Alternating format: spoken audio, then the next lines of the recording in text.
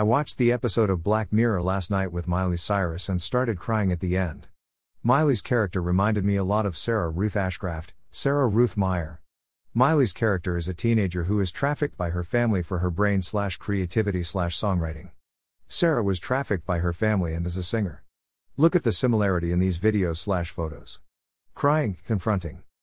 Performative mode, the altar. Sarah is back on Twitter saying that someone/people continue to use her, in every way, while she has to beg for money. Tweets by Sarah Ruth Meyer. I believe Sarah and hope that she gets the restitution that is owed to her. By Dr. Danielle Dossie Blumenthal. All opinions are the author's own. Public domain.